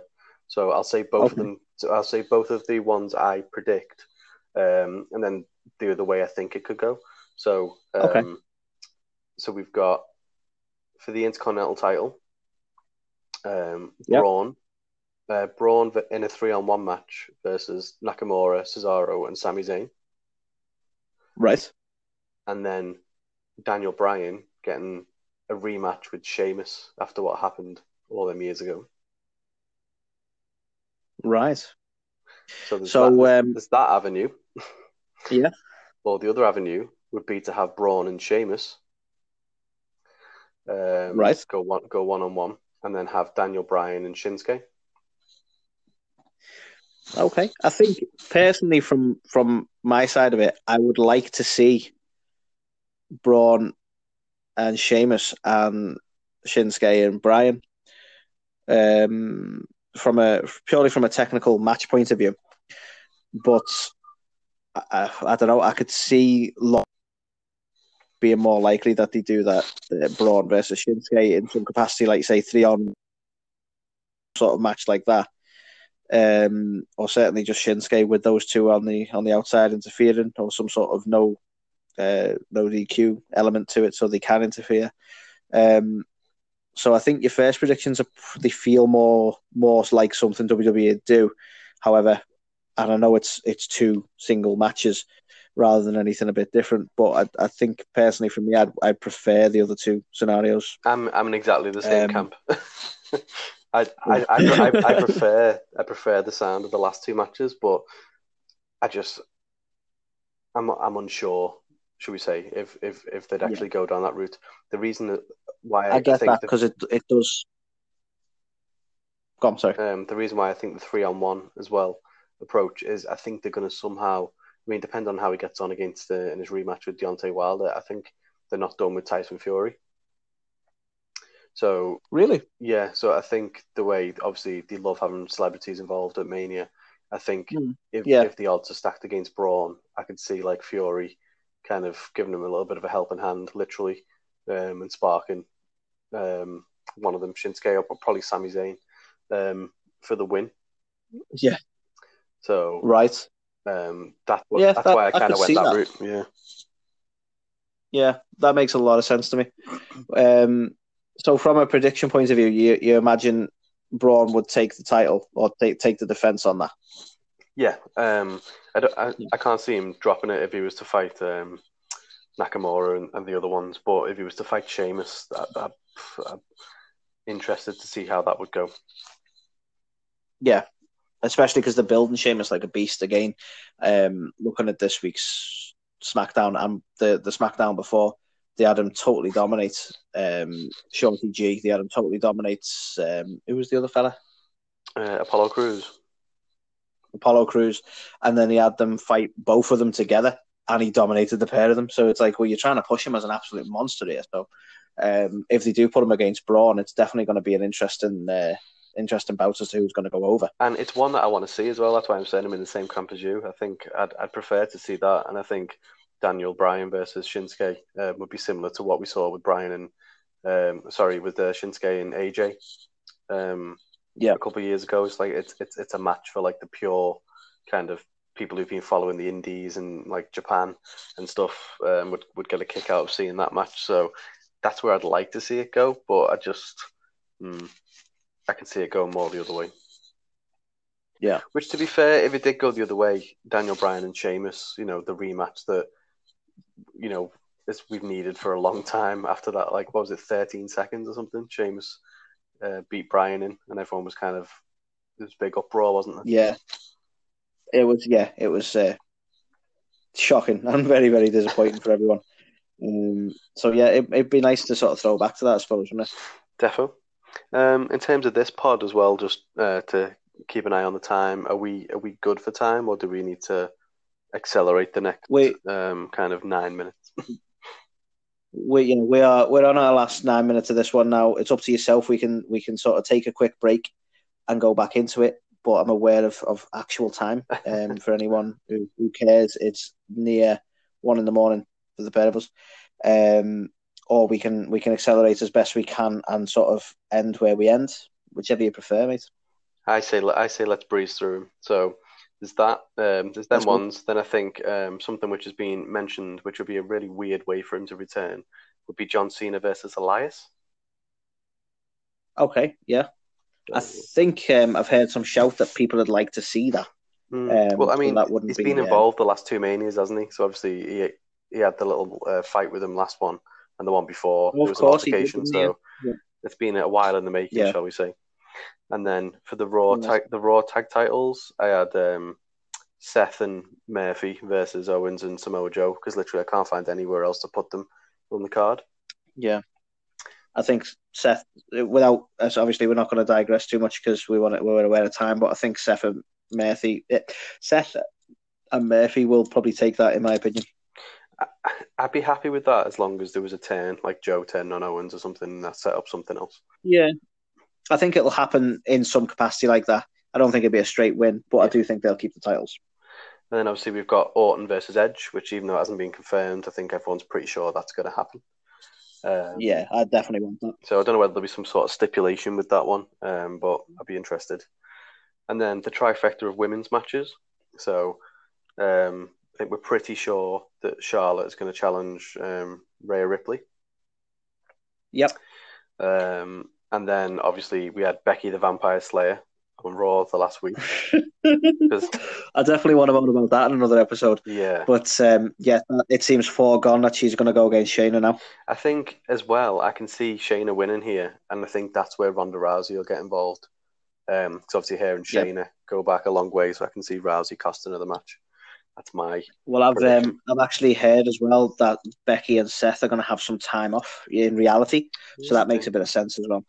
Interesting. Again, we'll talk about that on the next week's episode. But I've heard that they're having a bit of time off after the title runs, so that makes a little bit of sense. The final one for the women's one, Bayley. I think Sasha will come back. I can see them two going at it. I hope so.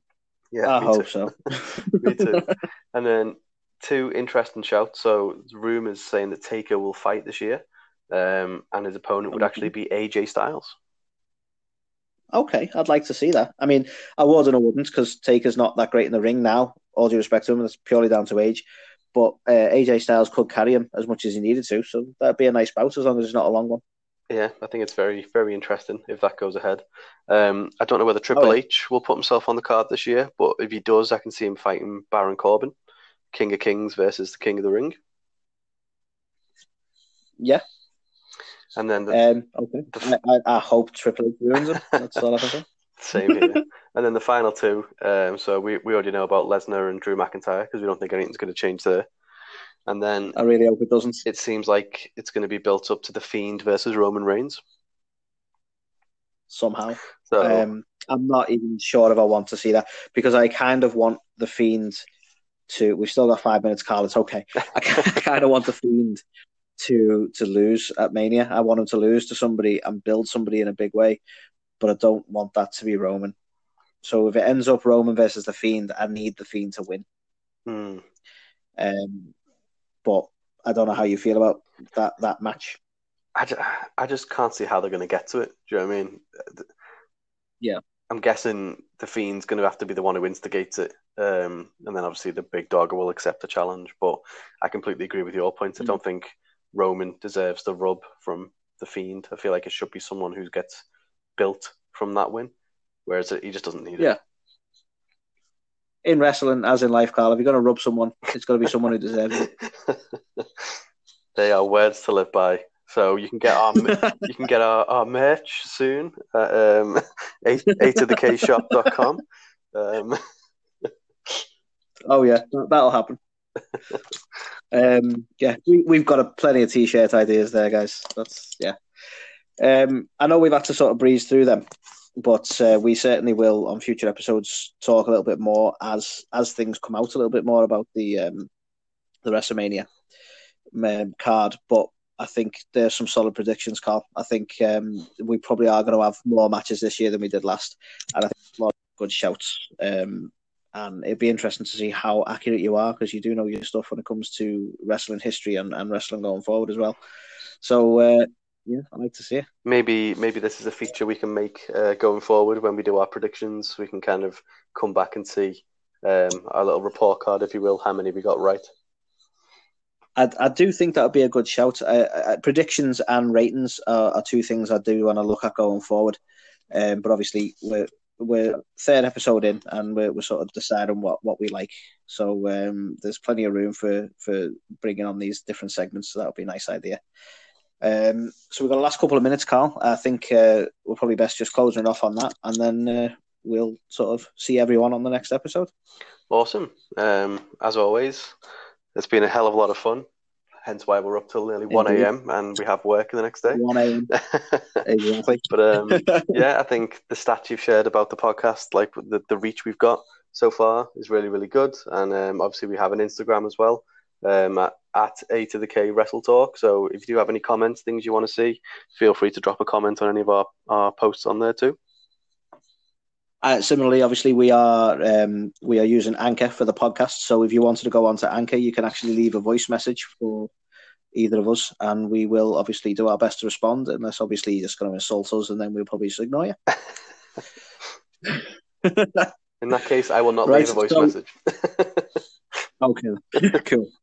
Right, so this will be a goodbye to you, Carl, and a goodbye to everyone else. Yeah, take it easy, guys. See you all on the next one. See you later.